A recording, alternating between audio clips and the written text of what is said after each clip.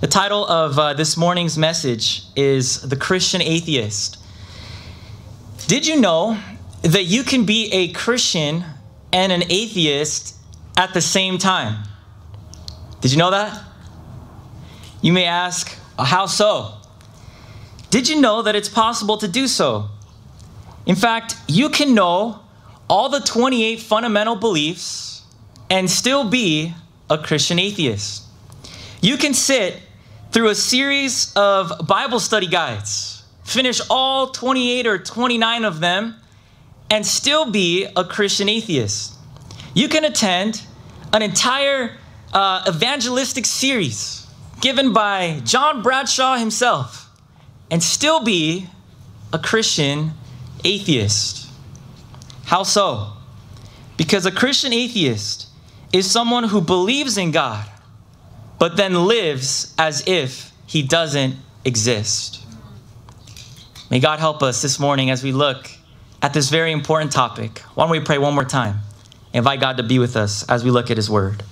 Father in heaven, thank you so much that we have the privilege of coming together and worshiping. Lord, I know this message is a challenging one. Lord, I know that we've been together here. I've been here at the Mentone Church for a number of months, and Lord, I know that we need encouragement many times, but there are also times where we need to be challenged, to go higher in our experience with you. And so, Lord, this morning, I know this message will be a challenging one, but I pray most importantly that you would help us to have an open heart, to be willing to say, Lord, change me from within, to be willing to say, Lord, I need an extra portion of your Spirit. I need Jesus in my life like never before. May this be our response this morning. And may we truly make a decision to be 100% and complete Christians. This is my prayer, Lord. Bless us in Jesus' name. Amen. There was a man who was in the front of the church giving an offering appeal, just like Rodney was giving this morning. And as he made his way to the front to make his offering appeal before they collected the offering, he came up in a very nice suit. He had a very nice tie on. He had gold chains around his wrists. He had a gold necklace around his neck. He had expensive rings on his fingers. And he walked up to the front to make his offering appeal. And he begins his offering appeal by telling a little story. He says, a number of years ago, I was actually out only a few blocks down from the street. I was on the corner as a homeless man begging for money. You may not know my story, he was telling the church, but someone came up to me as I was on the corner and they said, why don't you come and join us for church this morning? So the man decided he would give it a shot, stepped foot into the church, and he said, as I sat down in the pews that morning, there was someone who came to the front and made an offering appeal just as I am making today. And their appeal was very simple. They said, if you are willing to give all that you have to God, he will bless you. He will make you very rich. He'll give you a lot of money. All you have to be willing to do is give all you have to God and just watch what he does. So the man who's now giving the offering appeal, recounting his story in the past, he says, so all I did was reach into my pocket and all I had was $1 measly. And I thought to myself, hey, what do I got to lose? I better just give all I got. So he threw that dollar bill in the offering plate, and now he's telling the audience in the present day, he's saying, and look at what happened to me. I don't know if you noticed, but when I walked into church this morning, you'll notice all these gold chains around my arm. I don't know if you noticed, but the suit that I'm wearing this morning, it's a Calvin Klein. It's a very expensive suit. I don't know if you saw these rings on my finger. I don't know if you saw the car that I drove into church this morning. And he then says, I'm going to make the same appeal to you all this morning as was made to me. If you are willing to give all the money you have to God, he's going to make you rich just like he made me rich. And after he said that, he walked down to the front pew and he took a seat in the front pew. And I wish I had a pew to sit on, but I'm going to act like I'm the man taking a seat here in the pew. He took a seat in the pew, and as he sat down in the front, there was a lady who was sitting next to him, and she leaned over and she whispered into his ear, and she said, I dare you to do it again. I dare you to do it again, right? You see, it's easy to give all you have when all you have is $1, right? But it's a whole different story when you have a whole lot of money. And here was a man who was saying to the audience, he was saying to the crowd, do this, give all you have. But he was living a completely different life himself. You see, this is the picture of Christianity that many people see in the world today. You have many of these, let's say very rich pastors or gospel preachers that preach a prosperity gospel, who say, if you are willing to give to my private jet, God's going to bless you, right? And this is not only a picture that we see in that stage, but we see it in Adventism and in the Christian faith as a whole. We see many who say one thing, but do another.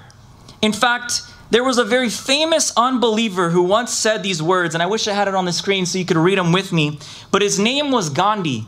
And this famous unbeliever by the name of Gandhi said these words.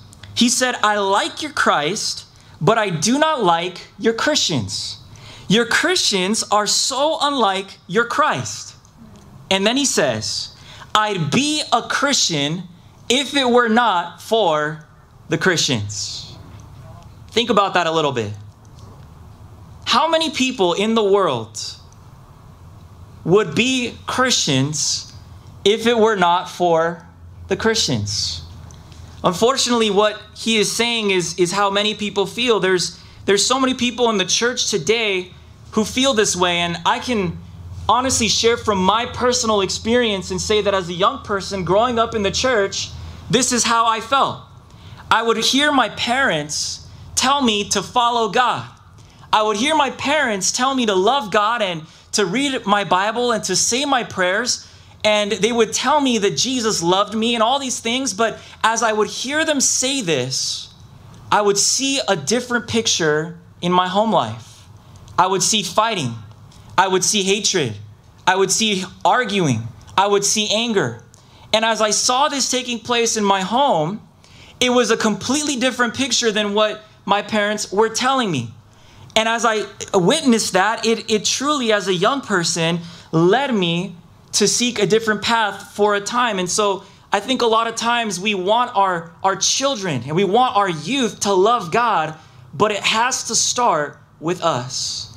It has to start with our example and how we demonstrate our faith in our lives. This is something that not only exists exists in our day, or it's something that existed in Gandhi's time, but this is something that existed in Jesus's time. And so let's go ahead and read our scripture reading one more time together this morning. I want to invite you to go with me to Matthew chapter 15, and we're going to look at verses 7 to 9. Matthew chapter 15, and we'll look at verses 7 to 9. Matthew chapter 15 and verses 7 to 9. Give you a moment to be there.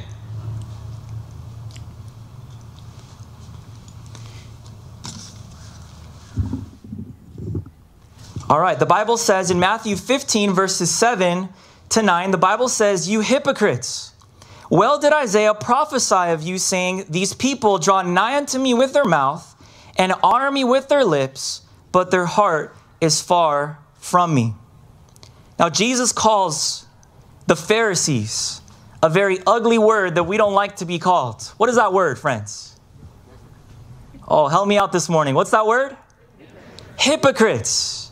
You see, the Jews, the Pharisees, they were the religious leaders. They were the ones that everyone looked up to. They were the ones who kept the faith the best. They were the ones that, were to be examples to everyone else. And Jesus looks right at the religious leaders and he says, you are hypocrites, because while you profess God with your lips, you don't possess God in your heart.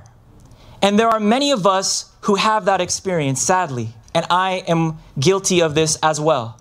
We profess Jesus and we praise him with our lips, but we don't possess Christ in our hearts. You see, one thing I've learned in the short time that I've been a Christian is that it's not easy, it's not hard to learn the truth intellectually. Truth, it makes sense, right? When something is shared and it's the truth, it makes logical sense because it's true. It's the truth, right? When you hear something and you have maybe a better understanding of something, let's say in the Word, we share this message, the message that we have as Adventists, we share this message and our message, it makes sense. It makes intellectual sense. But God is more concerned than just about an intellectual knowledge of truth. While it's important to know the truth, and while it's good to study and to intellectually know it, God is also concerned. I would even say more concerned with how we live out that very truth in our lives. Does it impact us? We can know so much, but still be nasty, mean Christians. And so I truly believe this morning, friends, that only the Holy Spirit can enable us to live out in the life what we know in the mind. And the truth is that none of us have the power to live this out on our own. Because no man can change themselves. Only God can change our hearts to live out the truth in our lives. But while God may not need our help in working it out, he does need our permission. He does need our permission in allowing him to do this work in our lives. And the good news is he has there's a very beautiful promise in Isaiah chapter 59 and verse 1. Go ahead and turn there with me this morning. I wish I had it on the screen so we could just read it, but go there with me. Isaiah chapter 59 and verse 1. Notice a very powerful and beautiful promise that I want you to see with your own eyes. It's a promise that God gives to anyone this morning that may feel like they are living a double-minded Christian atheist lifestyle, or feeling that they cannot live the truth that they know in their heart. They cannot live it out in their life. Isaiah 59 verse 1 tells us that the Lord's hand is not shortened that it cannot save. Can you say amen to that? It is not shortened that it cannot save, neither is his ear heavy that it cannot hear. Oh, friends, I'm so thankful that when we come to God and we bring him our condition and how we feel that our condition is, I'm thankful that God's ear is not too heavy that he won't hear us. I'm thankful that he will hear our prayer and that his hand is not too short that he cannot save. Just as he stuck his hand in the water and picked Peter out of the water, he can do the same if you feel like you are in this state this morning. And I'm thankful for that. I'm thankful that God can do that. But we need to see our condition, and we need to see our need, and we need to be willing to come to him and ask him to help us. What kind of life do you feel personally you are living this morning? I want this to be a question that you think personally in your life. I think a lot of times, I'll just say this, a lot of times when we hear messages like this, we think that they apply to other people. We say things like, man, I wish my brother was here to hear this. He needs that. Or I wish my uncle was here to hear this message. But the truth is, friends, is your brother's not here and your uncle's not here. God didn't arrange that. But the funny thing is that you are here. And so I found that many times the messages we so often want others to hear are the messages that we ourselves need the most. So this morning, what kind of life are we living? Are we Christians or are we Christian atheists? Jesus spoke in another time about a very similar situation, and I want to focus on this because I think there's a beautiful lesson we can learn in Matthew chapter 23. If you can turn with me to our next Bible text, Matthew chapter 23, and we're going to look at verse 25. Matthew chapter 23, and we're going to look at verse 25. The Bible says in Matthew 23, verse 25, Jesus is once again speaking to the Pharisees here, and he gives them another rebuke that's very similar to Matthew 15, but in this example, he likens them unto something.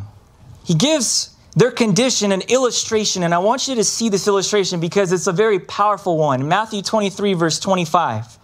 The Bible says, "Woe unto you, scribes and Pharisees, you what? Hypocrites." There's that word again. "For you make clean the outside of the cup and of the platter, but within are full of extortion and excess." Now, I want you to think a little bit for a moment about this illustration that Jesus gives the Pharisees. He says, your spiritual experience is a lot like a dirty dish. It's a lot like a cup. Now, this morning, my brother was able to bring this for me, and I'm so thankful for this water. And it has water in this cup this morning. But I just want you to imagine for a minute that this cup right here isn't filled with water, but it's filled with, let's say, your favorite juice. I'm going to go ahead and go with grape juice. So imagine this is filled with grape juice, but also imagine that this is not a disposable cup, but it's a reusable cup, and it's filled with grape juice, and we decide to take a drink. And after we take a drink, we leave it for a little bit, and then we come back, take another drink, and we finish the drink in the cup. Now, I don't know about you, but when I was a young kid and I had a cup of juice, I always tried to get the last drop in the cup. I don't know if anyone can relate with me on that. But I would sit there and just try to get it. But for some reason, you can just never quite get that last drop out, right? It's almost impossible to do that. If you put that cup down, you're always going to see a little bit of residue there from the juice that you just drank. So imagine this. Imagine I finish that cup and then I walk over to the drying rack for the dishes, and I put before I put it on there, I turn on the water and I start to rinse the cup only on the outside. And I grab a sponge with some dish soap on it, and I begin to scrub the outside of the cup alone. I'm scrubbing it really hard, trying to get the grease out on the outside, and I'm just scrubbing the outside so hard, and then finally I put it under the water, and I wash it only on the outside, and then I put it on the drying rack to dry. Let me ask you a very simple question.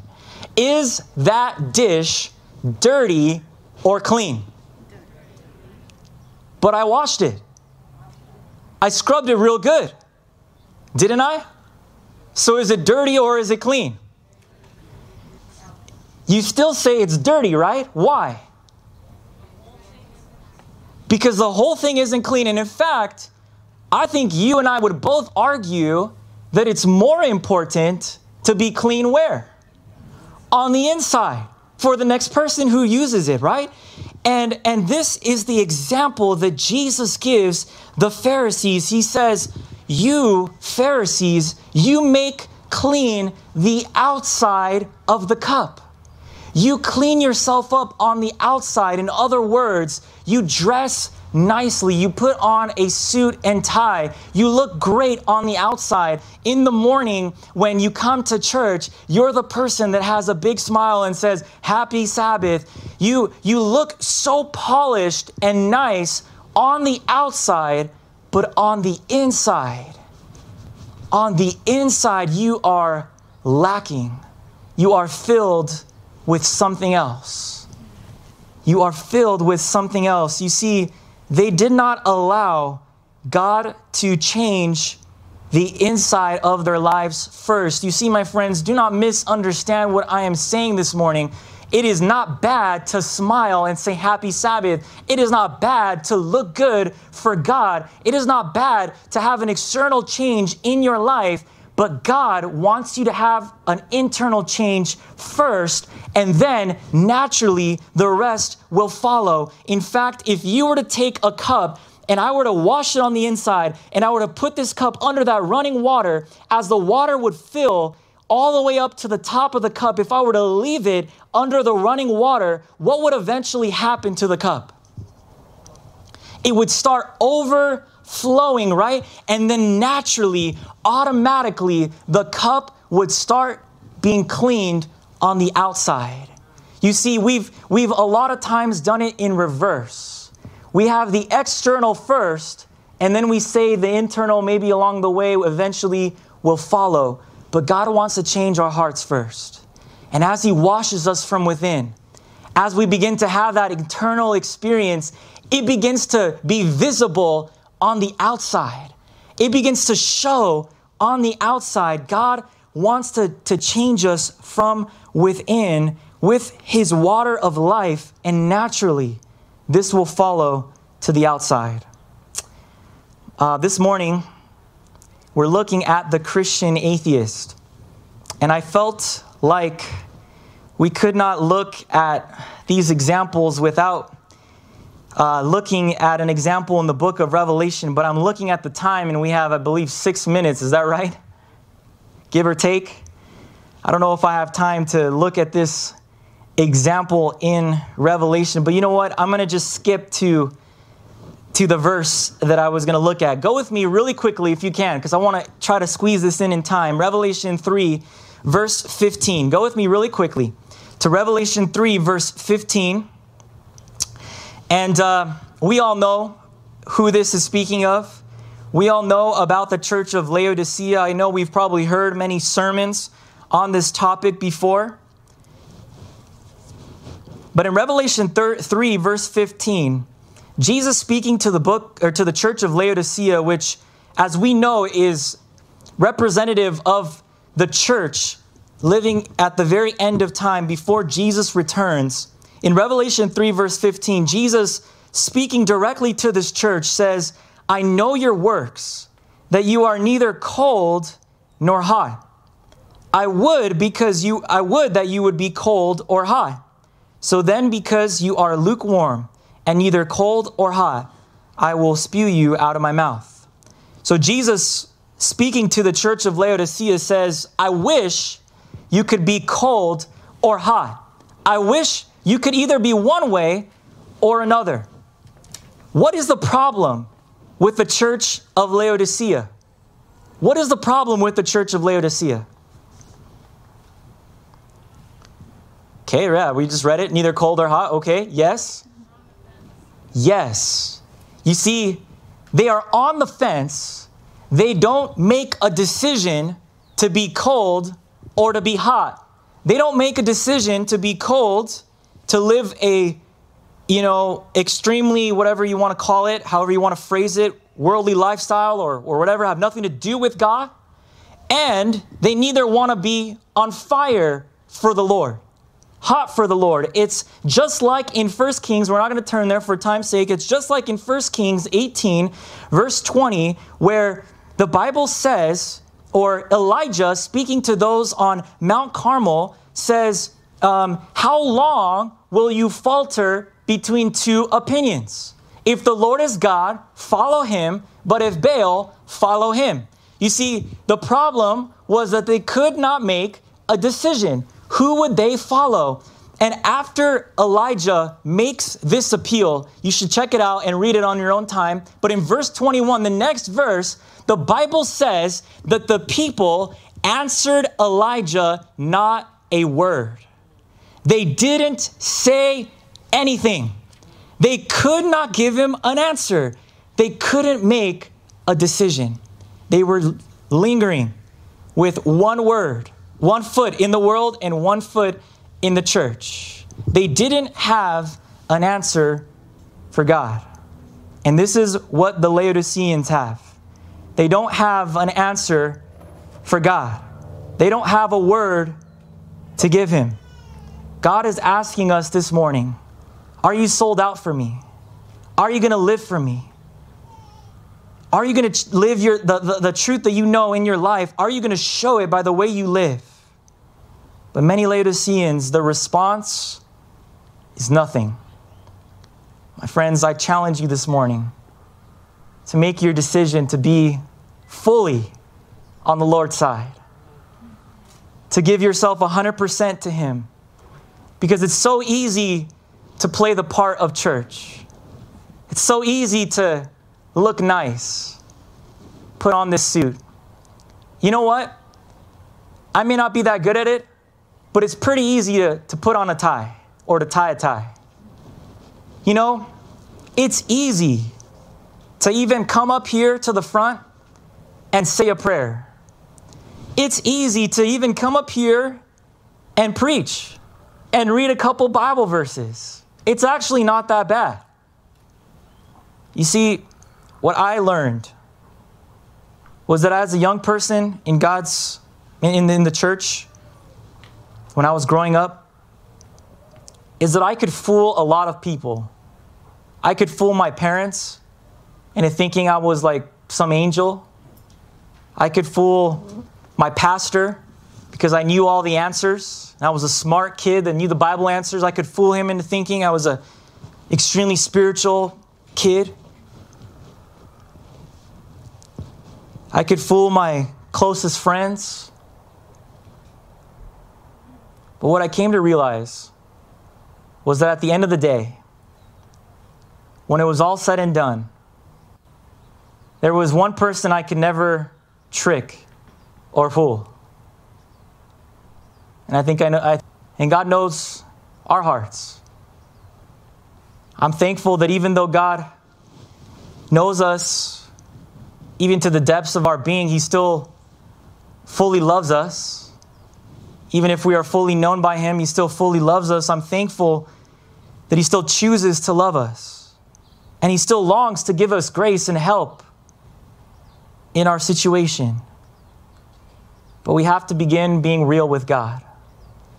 We have to start being real with Him. We need to start coming to Him and saying, God, I need your help to not live a double-minded, half-hearted, two-faced kind of life. Lord, I need you to give me an experience on the inside where you wash me and cleanse me from within. Like the psalmist, Lord, would you create in me a clean heart and renew a right spirit within me? Would you not take away your Holy Spirit that I desperately need? Lord, will you come and change my heart, oh God? This is the prayer we need to pray every single day, my friends. And as we close this morning, I'm going to read one quote and a story, and we're done. It's a quote by a very famous Christian author who wrote, he wrote a lot of different things, and maybe you don't, maybe you know him for one kind of thing, but he also wrote a lot of other Christian books as well, some interesting books. And C.S. Lewis once said these words. He said, Christianity, if false, is of no importance.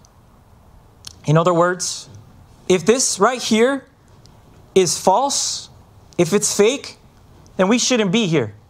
There's no reason, there's no importance to us even being here. Christianity is of no importance if it's false. Then he continues and says, if it's true, it's of infinite importance, right? So if this thing is real, if Jesus really came and died for our sins on Calvary, if He's really the solution to our lives and the problems that we have in our lives today, then this thing is of infinite importance. And then he finishes the quote by saying these words, I don't want you to forget. He says, the only thing that it cannot be is moderately important. Did anyone hear that this morning? The only thing it cannot be is moderately important. I know I struggle with making Christianity moderately important many times. I have so much more I could share. I didn't realize that we would be running out of time here, but I'm going to close this morning with a story that really impressed me when I heard it. And I'm going to close my iPad so I don't keep going. There's a story of a group of pastors, or I should say future pastors. They were studying in the seminary, and they were finishing up their final year in the seminary, and they came to the final exam of the last class in their program. It was on I think it was on a Tuesday, and their final exam was going to be on Thursday.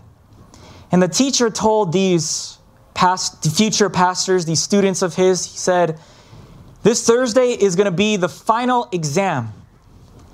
And whatever happens, this exam is going to impact your grade greatly. In fact, for many of you, if you don't pass this exam, you're not going to pass the class. And you're going to have to repeat this class and, have to come and take another year till you become pastors. And so this is a very important test. Make sure that you are here at 8 o'clock sharp, because you're only going to have until 9 o'clock to take your test, and you're going to need every minute for your test. If you show up at 8:05, I'm not going to give you an extra 5 minutes, so you better be here on time. So everybody got the message. Thursday morning comes around. All the students are there, sitting in their seats, pencils sharpened, erasers ready to take the test. They look at the clock, and it is 7:58. Everyone is sitting in their seats. 8 o'clock starts, and there's one important person that's missing. Who do you think that is? The teacher. And they thought to themselves, they began to talk to themselves, and they said, man, he told us we need to be on time, and here he is, the one being late. He better give us some extra time. 8:02 comes by. 8:03 goes by. They're wondering, where is this guy? Finally, 8:05 goes by, and the door opens, and in walks the teacher's assistant. And the teacher's assistant goes up to the front and says, I don't know if you guys heard this, but I don't know if you got the memo, but the test is not going to be taken in this classroom this morning. It's going to be taken in another classroom on the other side of campus. You still only have until 9 o'clock to finish your test. You better get over there quick. Everybody grabs their bags. Everybody starts running over to the other side of campus, and it was a larger campus, and so they had to cross the sidewalk there on the main road. And as they're running across, getting close to the sidewalk, there was a man on the corner of the sidewalk, and he was there, a homeless man, and he was waving his hand at the first student who was running. And he reaches up his hand and he says, hey, do you know where I could get some water around here? And the student looks at him for a second and he says, hey, I'm really sorry, man. I wish I could help you, but I'm late for a test. And he runs by him. The next student runs by him. The third runs by him. And as the students are running by this man, some of them are looking at him and they're making this face where they're saying sorry just by their face. There are some who don't even look at the man, don't want to make eye contact because they know it would be awkward. So they ignore the man. And every single student runs by the homeless man on the corner. They get into the classroom. They take their seats. They look around and still no teacher. The door finally opens a few minutes later. And in walks the teacher, dressed like the homeless man. He walks up to the front of the class and he says, I'm sorry, but you've all failed the test. You've all failed the test. True Christianity, friends, is more than writing some right answers on a piece of paper. True Christianity, Jesus isn't going to say at the end, He's not going to ask us for a little quiz to fill out on paper. He's going to ask, when I was hungry, did you feed me? When I was thirsty, did you give me something to drink? When I was naked, did you clothe me? In other words, do you live the things that you know in your life? I know this morning there may be many of us who can resonate with this experience. I know I can. And my prayer for us is that we would open up our hearts to God right now, and we'd say, Lord Jesus, help me. Help me, Lord, to live the truth that I know daily in my life. Help me not to just say it with my mouth, but live it and mean it in my heart. I challenge you this morning to allow God to come in and to make you a 100% sold out Christian follower of Him. How many of you this morning want to say, Lord, I need you to help me to be a 100% committed and complete Christian and live my life that way for you? Amen.